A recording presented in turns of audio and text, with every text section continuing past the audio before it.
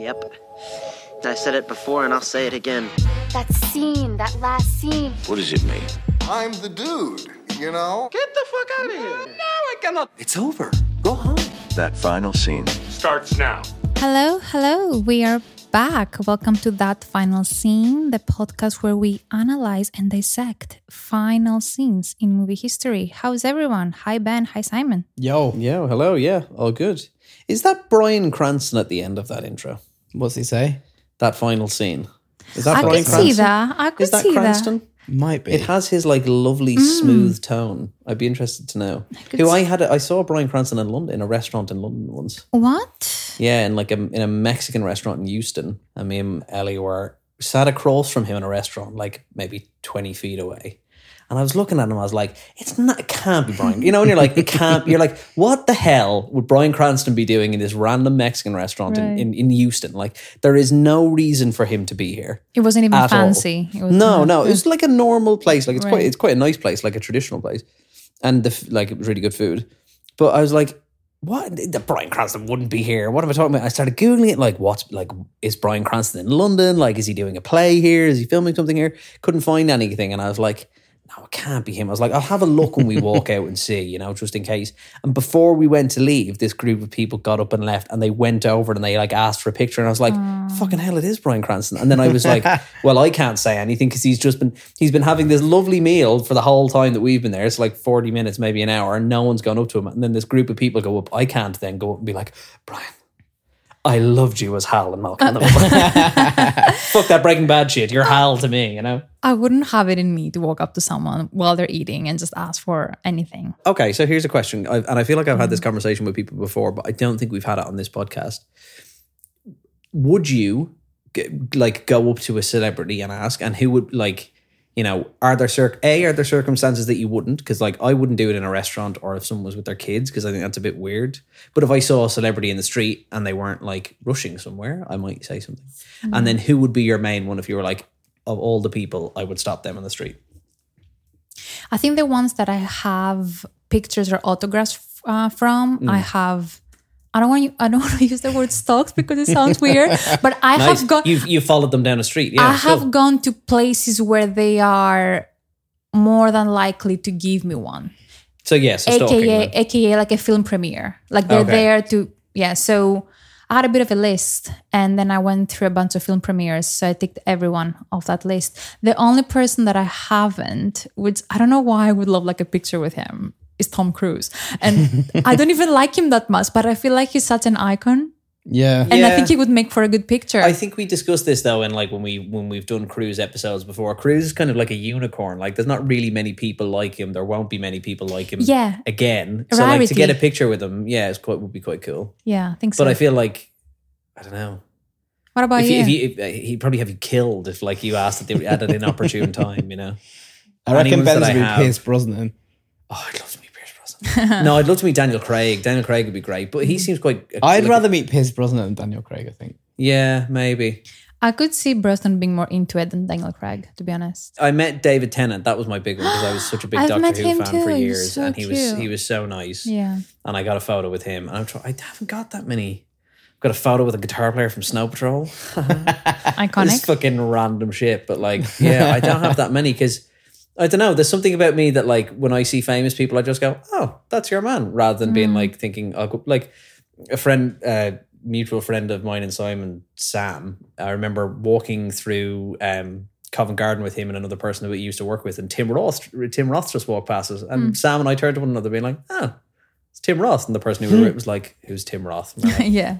how fucking dare you? And I've walked past like Bill Nye and stuff in Victoria, but I never think I'm going to stop him and be like, hello, nice to meet you. Can I have a photograph? I have walked past Cillian Murphy. I was annoyed that I didn't say it's Cillian Murphy, but he was on the phone. I would be so, terrified. He's a lot shorter in real life than you think. Yeah. Maybe people do assume that he's short, but he's quite short. What's the name of that Middle East drama which stars Carrie, who ends up having... Homeland. Homeland. I always see in Hampstead Heath the ginger hair. Oh, Damian Lewis. I always see him marching along, like having a loud conversation. That's so funny. Yeah, he must live around there or something. Yeah, must be hanging out with Helena Bonham Carter because he's always around there as well. I find walking up to people really naff. Like I Yeah. wouldn't do it. I I think think- it's not yeah. nice. I think about it if someone asked me to do it, like came up and asked me, I'd be a bit like, You know what? But they're under pressure because like they can't say no because it'll become like a moment where they were like bad. I take it back. I think I would probably walk up to people just to tell them how much I love them in something. As opposed to, like, I think at this point I have outgrown the need for a selfie or like for an autograph. But me saying, "Oh my god, I loved you in this. Goodbye, have a great day." I think I could do that. I once got a photo with David Hasselhoff.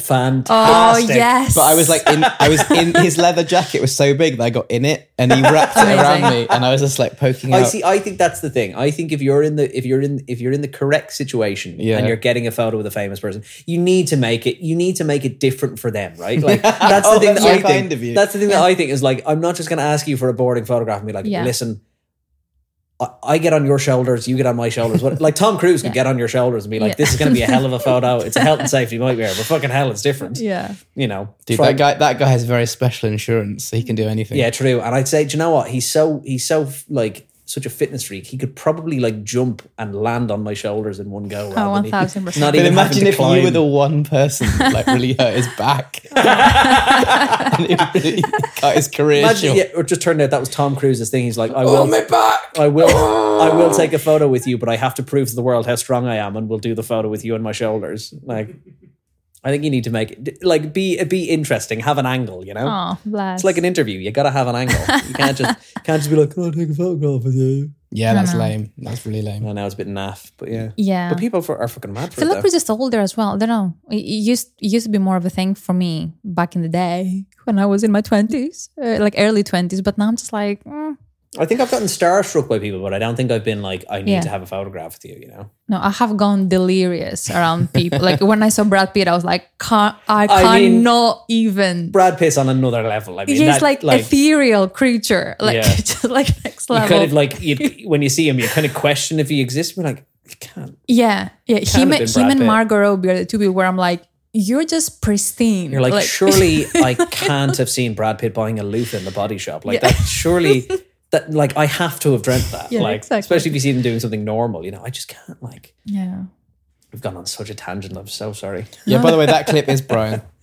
Is right. it? It's Cranston, is it? Nice. Okay. That final scene starts now. He has such a nice, such a lovely voice. That man. Lovely, very calming. Yeah. Well, we are supposed to do or to have the very first round of Desert Island. Yeah. Which is something that we've promised since last year to our listeners, and I feel like it's fine all the time. Or if we want to make it more of a courtroom drama, A Few Good Films. A Few Good Films. There you go. Yeah, that's the one. Hashtag A Few Good Films. Who's Jack Nicholson? Who's Tom Cruise? You're Jack Nicholson, I think, in this situation, Simon. You're defending yourself.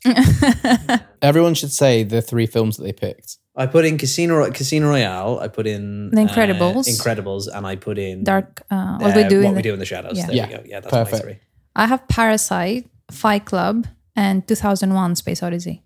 And I have Death of Stalin, Mrs. Doubtfire, and Rocky Horror Picture Show. Yeah. And the aim of this is that we have a kind of a rolling list of films that we think, you know, would be good desert island films or good films to have in the archive with us. And every week or every few episodes, someone will come along and challenge one of us, very much like Tom Cruise and A Few Good Men challenging Jack Nicholson, to remove their film from the archive that we currently have going, from the courtroom. And I am in the unfortunate position to be first to kick a film out, which I don't want to do because I love all the films. And for me, this was a very hard one. You sure? I feel like you sent me a text being like, it's an easy one. No, I'm sorry. Try and take me out. The reason for that, well, number one, I'm going to go for The Death of Stalin, Simon's film, which I think we teased in a previous episode. And the reason for that is because, not just because I don't love the film, because I do, but because I love the director so much, Iannucci. A guy that I would love to get a picture with, speaking of. Okay, cool. And he has like a lovely, I don't know, anyway. But because there is a film of his that I feel like is superior to The Death of Stalin that deserves to be in the Desert Island or like A Few Good Films collection, because when I think about it, I'm like, oh my God, that is such a rewatchable film. And that's In the Loop. Simon, I know I sent you a clip that I would love for you to play, because before you play it, I just want to say like argument number 1. Death of Stalin is great and it has some great one-liners, right? They're spot on. But In the Loop, every single line is a one-liner, is an iconic one-liner. And case number one, here's 20 seconds of just pure one-liners, one after the other. Preventable sickness in many of the poorest countries around the world. And of course, the big one is diarrhea, which is a major issue. Diarrhea. This is the Minister for International Development. You should be talking about food parcels, not fucking arse-spraying mayhem. And so if we can tackle the easy things like diarrhea, then we can... Oh, say it again. Yes, very good. What is this, the shitting forecast? And it just keeps on giving. But Amazing. yeah, they were just like such a good... So that's Peter Capaldi being super duper dry. As Malcolm Tucker. Yeah. I love Malcolm. Well, He's excellent. Well, that's the thing. And that is my second argument. With Death of Stalin, incredible cast, amazing performances. We mentioned, what's his name? Jason earlier. Isaacs. Yeah, incredible. However, with Death of Stalin, I felt like we just had... Steve Buscemi. Yeah, but Exquisite. I felt like we had a bunch of long cameos, while with In the Loop, we had Malcolm, we had Simon, and I just felt, maybe it was because of the thick of it, maybe I'm a bit biased, but I just felt like I had more of a connection with them because they had more screen time. Like I could see their character a bit more, and I don't know, I could see like where they were coming from as well. And the third argument that I put down, which, to be fair, that's very subjective, but that's down to me. I am not a huge fan of the historical context of like USS. The USS Enterprise. Yeah. I'm not either. The USS Soviet That's the Union. acronym. That's the acronym. Because... Oh my God, you guys are taking the piss. For me, that's more going back to the desert island situation where I'm like, maybe you want something a bit more universal, which is US politics, bureaucracy, same old bullshit. It's more accessible. Well, Death of Stalin, I can see people being like, oh, I don't want to just, go back to that time again. It's just very niche. What? So you're saying you're stuck on a desert island. You don't want to go and have a fun, farcical time in history. You want to talk about US politics on the desert island that you probably tried to get away from in the first place by going to the desert island. No, I want to double down on the absurdities of bureaucracy of the US politics and how bizarre the whole thing, which, by the way, US politics and UK politics is the same thing. Yeah, well, at the moment they are. Yeah, exactly. Yeah. much. But to be fair, that's more of a me subjective thing because Yeah. I'm just not into that kind of era, and I could see myself being very bored going back to that. Even like the costume design, I can see myself being like, this is not for me. But I'm not saying it's a superior like topic. It's just not my thing. Fair enough. Yeah. So that's why I'm going for the Death of Stalin, simply because I feel like it's In the Loop is the superior Iannucci film, not because it's Death of Stalin is an amazing film. So how would you rebuttal that then, Simon? Well, one of my measures for the sort of the top Trump measures was originality. I felt like it was more of in the thick of it. It didn't feel like this brand new defining genre that in the thick of it felt like when you first saw it. When I first saw In the Thick of It, it was a bit like when I first saw The Office, Ricky Gervais's The Office. And I remember me and my dad were like, I think I was doing my A-levels or something at the time, and I was still living at home, and like my dad put it on. And we were just like, what? Is this like a documentary or whatever? And we couldn't quite figure it out for the first episode. And In the Thick of It still captured some of that with the shaky camera and the performances. Whereas when I saw Veep, I was just like, I really enjoyed it, but it didn't feel as fresh and as exciting. But as In the Thick of Loop, It. you have best of both worlds because you have the thick of it. Sorry, why am I saying Veep? I'm I'm sorry. not sure. Well, because Veep obviously It's probably spawns from In the Loop. Yeah, Yeah. sorry, In the Loop. Sorry. Yeah. In the Loop is Yeah. like the connector between Yeah. the thick Yeah. and Veep. Yeah, I mean, to go back to that, I think it's more about, you're right, because you have the handheld camera, which is so raw in a Yeah. way, like, and we love that. Like, we've talked about this 1,000 times. And maybe the Death of Stalin felt a bit more, not to its detriment, but more well produced, like standardly produced. in a way. Yeah. Which What works for I the film. liked about it was that you don't get that. Well, it's funny because we're going to be talking about poor things in a minute, but you don't get farce very much Yeah. in recent times. And I thought The Death of Stalin did farce really, really well in that Agree. Monty Python style. And also Jason Isaacs. Right, what's a war hero got to do? Get some lubrication round here. What do you think, Ben? Just lovely. Yeah, I mean, I have kind of probably more of an affection for In the Loop, I think, because especially that Malcolm Tucker character is such an iconic character to have just gotten, like, I still hate the fact that there's not more of In the Thick of It, you know? And so to get more of, or sorry, not In the Thick of It, The Thick of It, and then more of it in the Loop. Amanda Iannucci said, like, it's now, the government's become it. So he now can't even exactly. make it because it's already happening for real. Well, there's all, on the news. It's funny because you watch The Thick of It and you see people who are like Dominic Cummings and stuff like that predicted like 10 years ago from his stuff. And yeah, I mean, it's a hard one because actually for me, there is very little between them. Yeah. And the only thing that probably differentiates it for me is Malcolm Tucker is just one of the funniest characters, and the extended universe of that film as well, with stuff like Veep, because obviously, you know, you don't have one without the other. And the style of shooting, because I guess some people may find the handheld camera annoying. It's hard work, isn't it? Yeah, it's not for everyone. And I wonder is, as you say, is Death of Stalin a bit like too polished? Like, because of what I associate Iannucci with and what him being really good at is that kind of mockumentary style, and is maybe Death of Stalin a little bit too polished from what, and this is wrong of me because I'm like, this is what I expect from him and what I like expect to be his style, and that's wrong of me to assume, obviously, but that's just kind of what I come away from it thinking. Mm-hmm.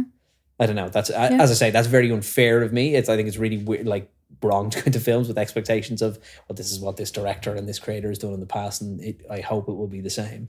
We're also here, and obviously, like, I'm not from here, but in a weird way, I've been hearing about the legacy of The Thick of It all the time for a very long time, and because we're gonna put this to a vote, and we have a global audience, we may get like different, like unexpected results, because maybe that way of, like, we're kind of biased. Like, I think all three of us are a bit biased with this director. So it'll be interesting to see what people think. And I think you'll agree with me, Simon and Sophie, on this, is that if you have seen these films, but you haven't seen stuff like In the Thick of It or Veep, go and watch them. Because actually, I would say The Thick of It is Iannucci's, apart from maybe the Armando Iannucci Show, which is kind of his original sketch comedy stuff, which some of that is incredible. Like, there's so much of, like, I think Iannucci, a lot of British comedy and a lot of funny stuff in British comedy you can probably trace back to him. A lot of sketches and stuff like that he did. Like, you know, I think the one that you and I talk about quite a lot is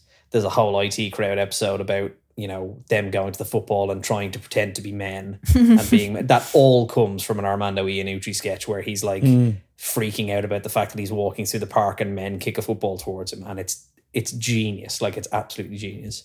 Cool. We will put this to a vote and we'll report back. But I think for not the next episode, but for the episode after, when we do our next final scene, it's only fair for Simon to pick the next. So no matter what happens, Simon, even if Death of Stalin even if it stays in, you can now choose one of mine or Sophie's to viciously kick out. Yeah. Cool. What's this? It's a movie. No! Oh, I liked it. No! Can I say something? No! I don't get it. What don't you get about it? Okay, speaking of satire. And farce, as you said. Simon. And farce, that's a really good word, Simon. Lots of arse and farce. I mean, where to start? It's a film that sort of came out of nowhere. I think we've been hearing about it for a while, but it's been a bit of a slow burn in terms of the attention it has gotten recently. But it's everywhere: Golden Globes, Oscars, Critics' Choice Awards. Did it win a It Cannes premiered and stuff? and Venice Film Festival did its premiere, okay. and that's when people were like, "Holy shit, what the fuck is this?" And it's a correct reaction to the film. I mean, we can talk about it. I came out of the theater thinking, I want to watch this right away again.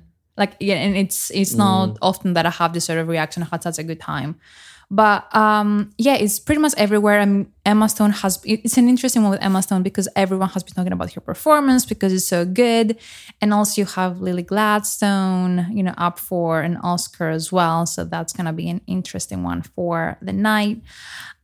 So I think Lily Gladstone wins it, but I think so. It's just me. I think so because they're just so much. There's a bit Emma Stone's performance is very good and very physical, but there's a bit more like emotional heft to Lily Gladstone, and I Yeah. mean the Oscars love a bit of emotional heft. Yeah, I think so. It's very rare that with the Oscars, like where they'll go for the more kind of comedic physical performance. You kind of have to think back to like The Artist and stuff like that, where Yeah.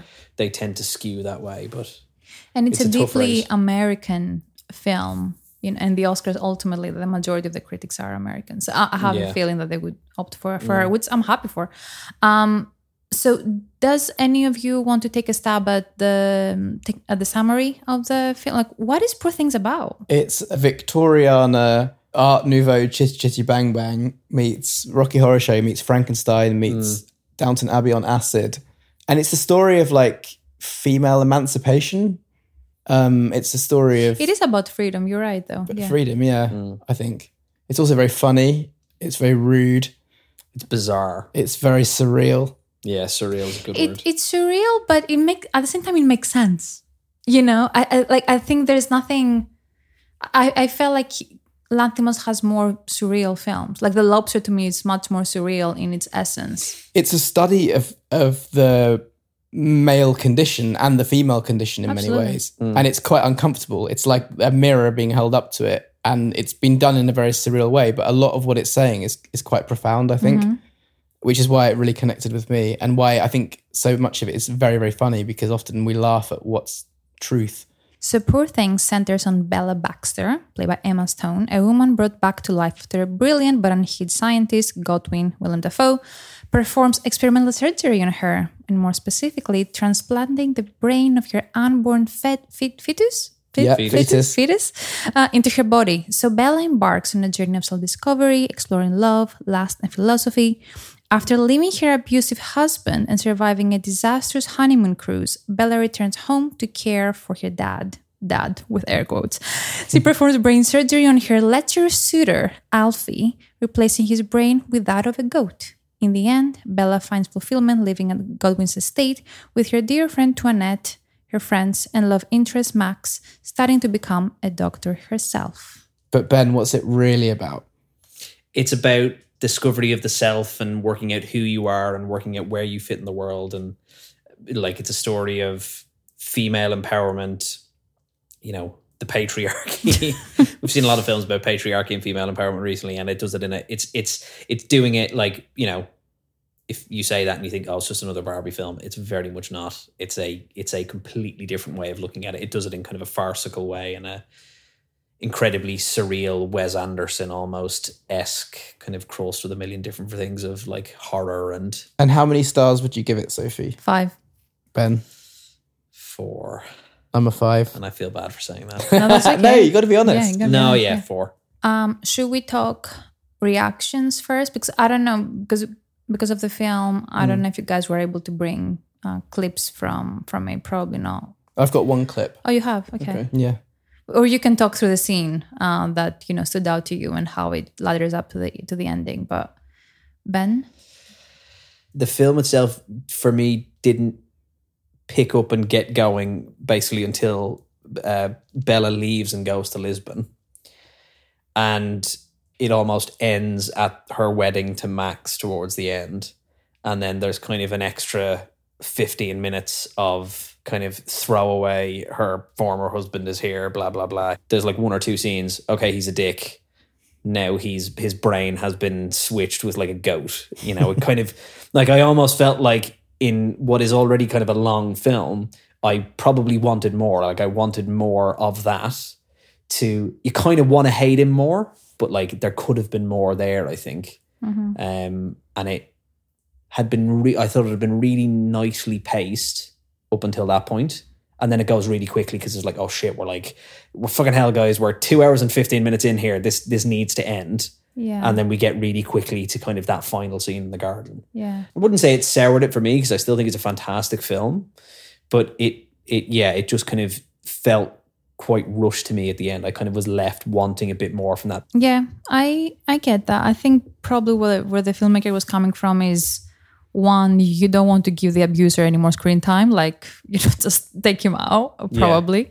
And secondarily, I wonder whether he would have actually did your head in if he had any more screen time because he was so annoying and just a horrible, despicable human. The problem is that there's one kind of comment where Bella talks about, because there's the whole thing about of like, but Jesus, why, like, if you're my husband and I live in this huge, amazing house, why would I throw myself off a bridge?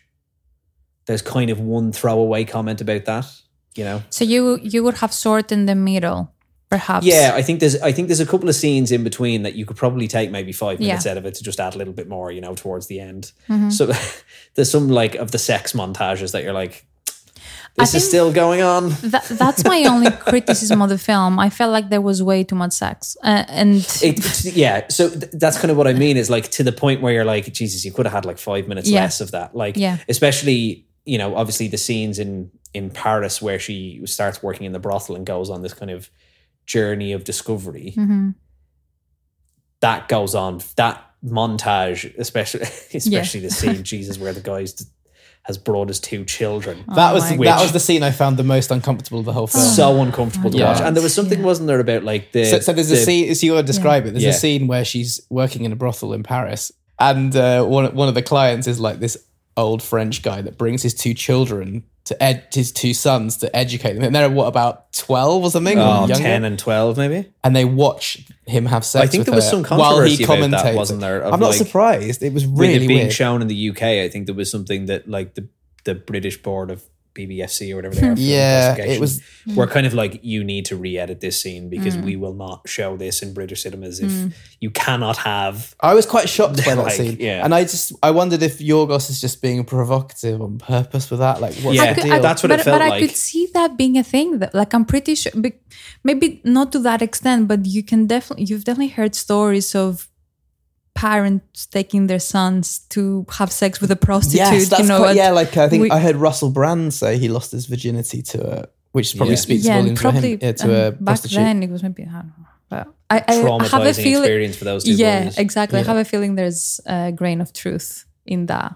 Yeah, you're probably right. Maybe. Yeah, I'm sure there is, but in a film that is also kind of at its core doing its best to be provocative. Does that scene almost go a little bit too far into the it's all been kind of bizarre and surreal up until that point. And of course this is like so surreal and it's so insane. But also then, as you say, it's not. Like there is an element of realism to that you're kind of like, oh, maybe the French. Yeah. Sorry to all of our French listeners.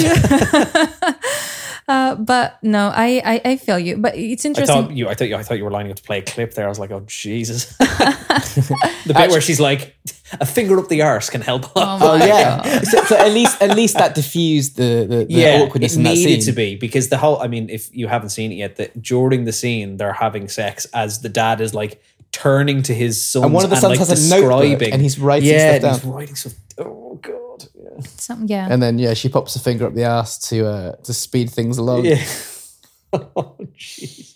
Yeah, you could have cut some time out of it. I think. Yeah, because later at the very end of the film, she's walking along like a canal with the nice guy. Yeah. So she's dispatched the evil husband, and even the nice guy was fucking weird. Max. Yeah. He asked her to marry her when she was basically still a child, and. Anyway, she's sorry, not only asked to marry her, but then also agreed to this weird contract where they would both be confined to the house. So no matter what's happening, all the men are still like basically controlling her with contracts and whatever. But they're walking along this canal, and she's telling the evil husband about her whoring in Paris. Sorry, not the evil husband. She's the love interest about her whoring in Paris, as she puts it. Yeah. And this is the clip of them discussing it, which I found very, very funny. Wedderburn became much weepy and sweary when he discovered my whoring. I find myself merely jealous of the men's time with you, rather than any moral aspersion against you. It is your body, Bella Baxter, yours to give freely. I generally charged 30 francs. Well, that seems low. So he's still got a view on the value. Yeah. But I found that, there's lots of lines like that, I think, that like kind of broke the awkwardness or the uncomfortableness that was being presented, which I thought worked really well throughout. There's like that, generally that kind of rhythm was present in the film. Yeah, I think you have to do it like that, because that's life in a way. It's not always like, I don't know, it can be so odd and so awkward and so horror-y. You'll cry, Yeah, exactly. One of my other favourite scenes was when they were on the boat, in the boat section, and she starts to read lots of philosophy and poetry. And Oh yeah, we're gonna literature get and to stuff. that All with, right, with the I'll final not spoil scene it then. as well, because I think it's very interesting because the final scene, I'm sure you're gonna have thoughts on, but the entire film leads up to the final scene because it's going back to what Ben said. It's all about like self-discovery and advancing and growing. And there is that line, like philosophy debate that she has with Harry on the boat, and she talks about like, I'm paraphrasing, but unless you suffer, like you don't grow, you don't advance. So let's go through the final scene. So Yeah. do you want to? I was just going to say, in that scene, Duncan starts to get turned off her. Yep. When she starts to become cleverer and more self-aware and stuff. Yeah. And for him, that's not attractive anymore. He liked her when she was vulnerable and naive and basically a child. Well, And he doesn't I like think it when he she's gets- got having her own ideas. Well, and exactly. stuff. He gets turned off her even before that when she starts talking back. Yes. Yeah. When they're in Yeah. Lisbon at dinner and stuff like that, or when Yeah. or like when she starts to embarrass him in front of his so-called Yes. friends. When he wasn't he like he tells you can say three things: Yeah. marvelous, delightful, and how do they get the pastry so crispy? Yeah. And then she's talking about like the death of her father. And he's like, marvelous, delightful. How do they get the pastry so crispy? And the look between the two of them, because she knows it's brilliant because she knows exactly what she's doing. Yeah. So in the film's final moments, we see the household in the wake of Godwin's death. Felicity, that's the new Bella, and the housemaid, Mrs. Prim, Who she's play made friends cuts with a football. in the interim somehow. Felicity shows signs of progress by actually being able to catch. Max brings Bella into a netted drink. We hear she's about to take the medical exam. The general is now a goat. Sorry music plays as everyone enjoys the moment. The last shot is of a content Bella reading a book on medicine. A wonderfully utopian. I like the bit ending. when she suggests gin for the ladies. Yeah. And then and they're all having a lovely time and sort of they're in And control of the scenario basically. water for the general. Yeah, exactly. So to start off on her decision to become a doctor, why become a doctor? Why pursue medicine? Why do you think she went down that route? Because we all become our parents. Nice one. Yeah. And it's also, I guess, becoming a surgeon for her that like continues that fascination, right? Like there's one of the bits in Paris where she just goes to the autopsy and she's like, well, this is what I do on my time off because I just like to see. And actually, like, you know, medicine is one of those professions where you can continuously discover and explore and experiment like Yeah. Godwin did as well. Yeah, you never know the whole truth. Yeah. And I mean, how else is she going to transplant brains into weird animals and different creatures? And then I also think her time in the brothel was quite eye-opening for her as well from that empathy standpoint, because I think that's what she was lacking up until that point. She was a bit entitled, you know, because she was able to talk back and things like that. But I think up until then, she didn't know how to relate to people. And I think she saw a lot of suffering there, and that's why she connected with, you know, other women. And I think to become a doctor, you have to have a lot of empathy and like want to heal. Someone who heals people, Yeah. So I mean, that's not to bring Never this thought back of her to as a healing Doctor Who, but like you know, in Doctor Who, there's the line of who chooses a name like the Doctor, the person who makes people better. oh, And that's kind of, you even see that with like when she gives the money away kind of naively to those sailors to give to the poor people in where are they at? In Alexandria. yeah. You know, Bella has a really idealistic way of seeing the world up until that point. But actually, by becoming a doctor, she can do better. It's not just about giving people money anymore. She can use her intelligence and her skill to actually, you know, heal people and Yeah. Is she a healer or is she just more into tinkering and experimenting and learning rather than I think it's helping? a bit of both. Yeah, but I think she wants to do it right if she's actually reading Yeah. up on taking an exam and not just wing it. Do you know what? I think in the most artsy farty way, and I hate even saying this, I think if the film had ended in black and white, you'd say she was a tinkerer. I think the fact that Bella sees the world in such colour now, it's not as black and white anymore of just like, oh, I'm interested in what this thing does. She's much more interested in why than, you know, she's grown up, she learns what things do. She's much more interested in why things are the way they are and what they do. and how to make the world better. She has that conversation with, is it Harry? Harry, is that the guy's name? Who's like the kind of the nihilist. Of he has this kind of bleak view of humanity, and she talks about, wanting to help people, and he's like, well, of course you'd want to do that. Of course you see the good in everyone. And, again, it's almost like that childlike naivety as well of thinking you can do all of these things. And now she's taking that and going, I'm going to take this and actually follow on from what God did. It's a fairy tale ending, isn't it? Yeah, for sure. Yeah. In a largely fairy tale story. Well, I think that's what was going to be my question, because probably the biggest thing that stood out to me in the final scene is how peaceful and, tranquilo. Like, it's so chill. Everyone's having a good time. And that is in vast contrast with what we just saw 2 hours prior to that. Like, just a lot of horror, sadness, like all of the uncomfortable things we talked about. Even from the sound design and the music. Yeah. It's a very tranquil kind of ending. And if you compare that with the Alexandria scene, like, I almost wanted to walk out of the cinema at that point, because it was so, like, the music was so loud and aggressive and high pitched and almost like off key.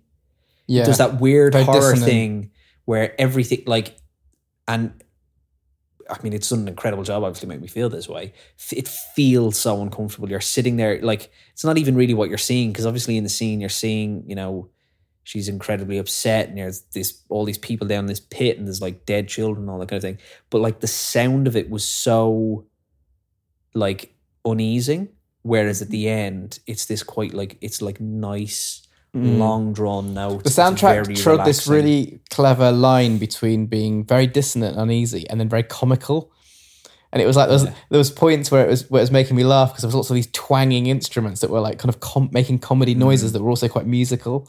But then at the end, it's not, though. Yeah, at the end, it's trying to like, it's really trying to like, it resolves, ease you, and almost be like, it's okay, it's done, it's over, relax. Yeah, I agree with that. Yeah, that's what I'm not sure of, because it's Lanthimos. Like, generally, I mean, you've seen a few films of him. Like, he's such a pessimist, and with this one, I'm like, oh, he's gone. Like, that's his most hopeful and optimistic ending. Yeah, like, it's almost like he's trying to tell you, yeah, this is a good moment and enjoy it while it lasts. Because it's not like the patriarchy has gone, like, has disappeared. Like, it's out there. She's conquered it for herself. Oh, maybe, in her maybe, little world, in her bubble.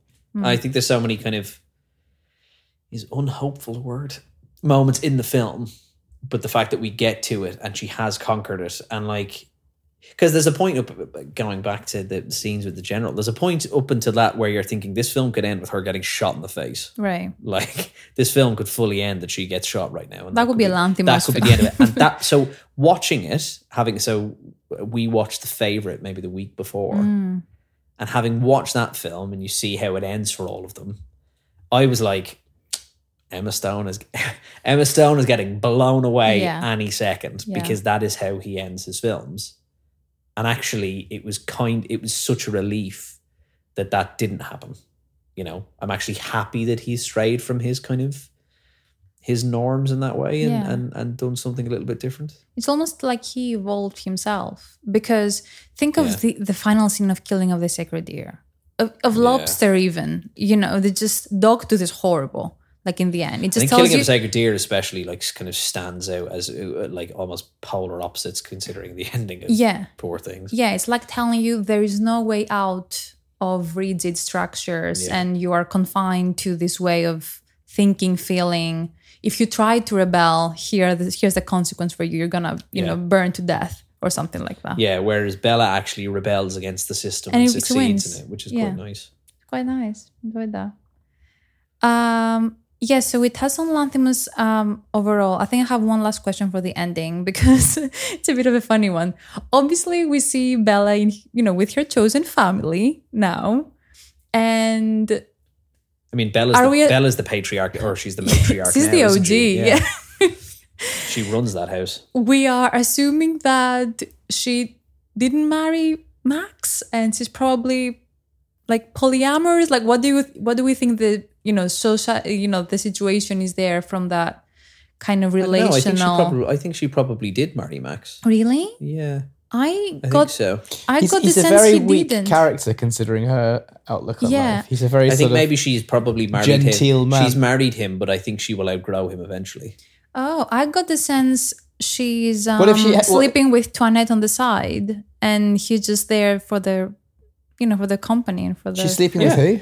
Toinette, like her friend's lady. Oh, from the brothel. Yeah, she probably is.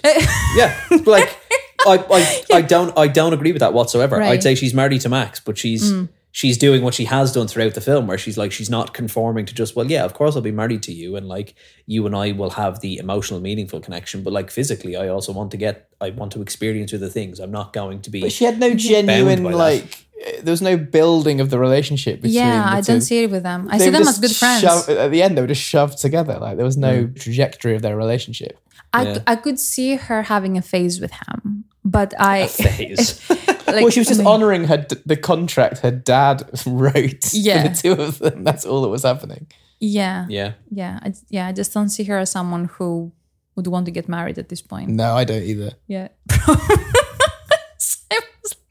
I mean, even though she was already down the aisle with him at the point that the general comes in. I mean, she's marrying him until he's like, but she wasn't very excited. Aren't you doing the I object part yet? She wasn't very excited, was she?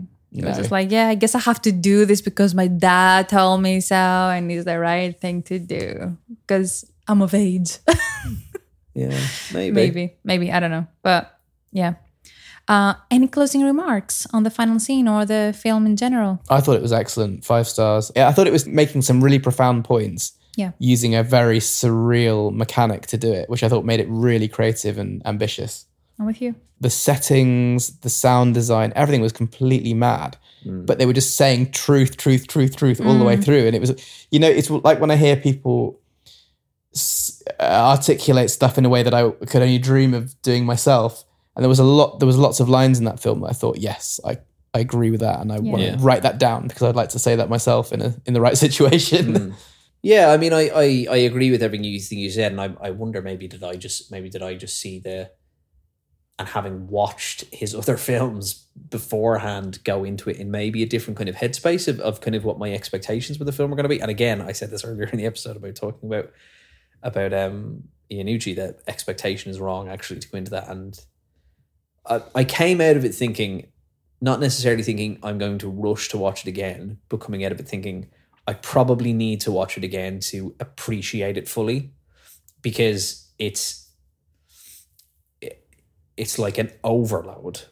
Yeah. Like it's almost like especially once it kicks into color, once the film is in color, it is like a sensory overload, and it is like it hits you really quickly.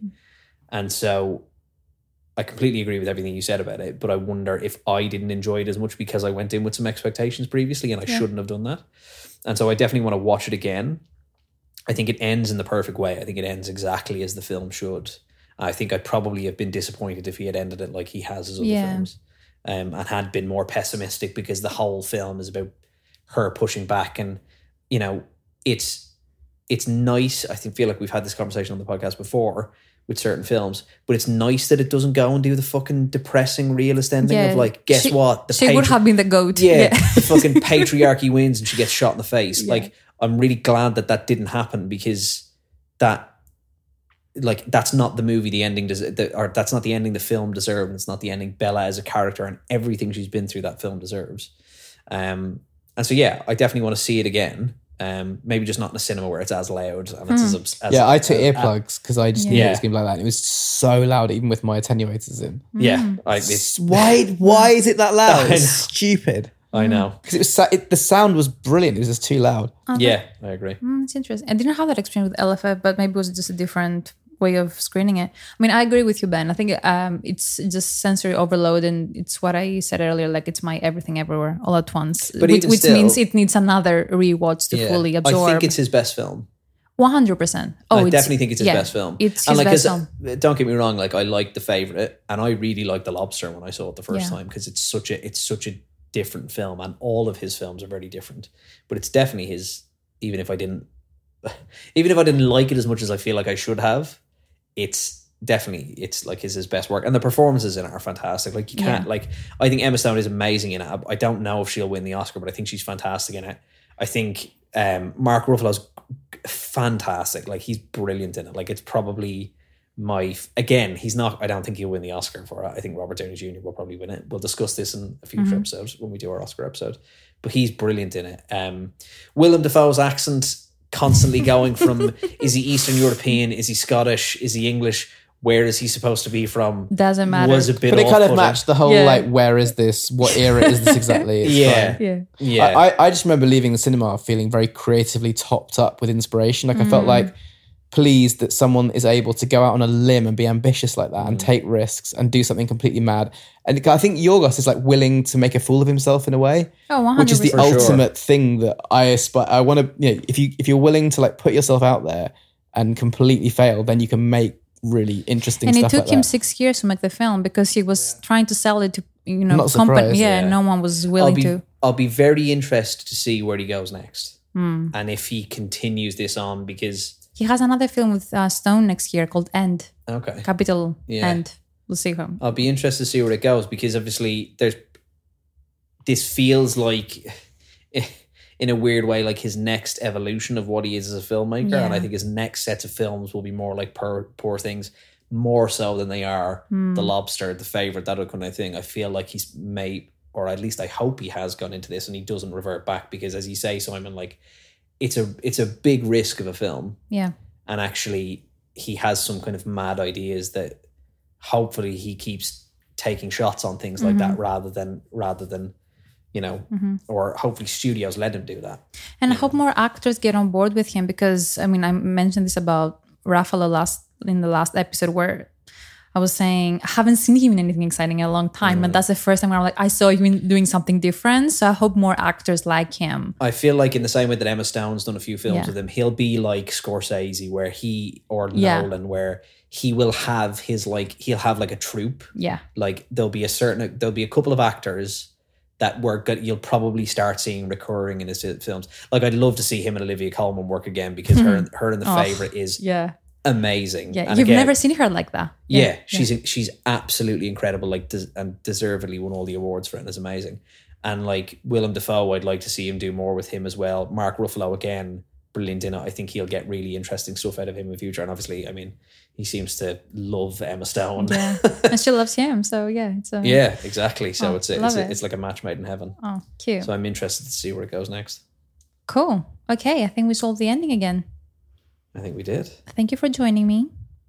If you are still with us, then please go and rate the podcast. Go share the episode with your friends. I'm sure people will want to get a breakdown of the ending. And we'll be back in 2 weeks with our general movie tale. And Simon has been telling us about the laundry list of things that he wants to recommend to you. So yes. Yeah. Or not. What? I'm looking forward to chatting about what we've been watching soon, because I've been watching some good shit. Yeah. And I'm hopefully planning on seeing some more good shit. Yeah, I've got three endings for you that I can talk about. I've got an ending that's very rushed, an ending that was pure despair. I love that.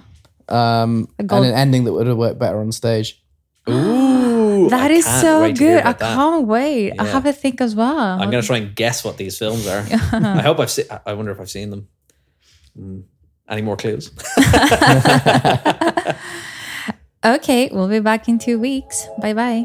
Did you like it? Did you like that? Did I like it? I loved it. I had no idea you could milk a cat. I have nipples, Greg. Could you milk me? Good morning. Morning. Good morning. Oh, and in case I don't see you, good afternoon, good evening, and good night.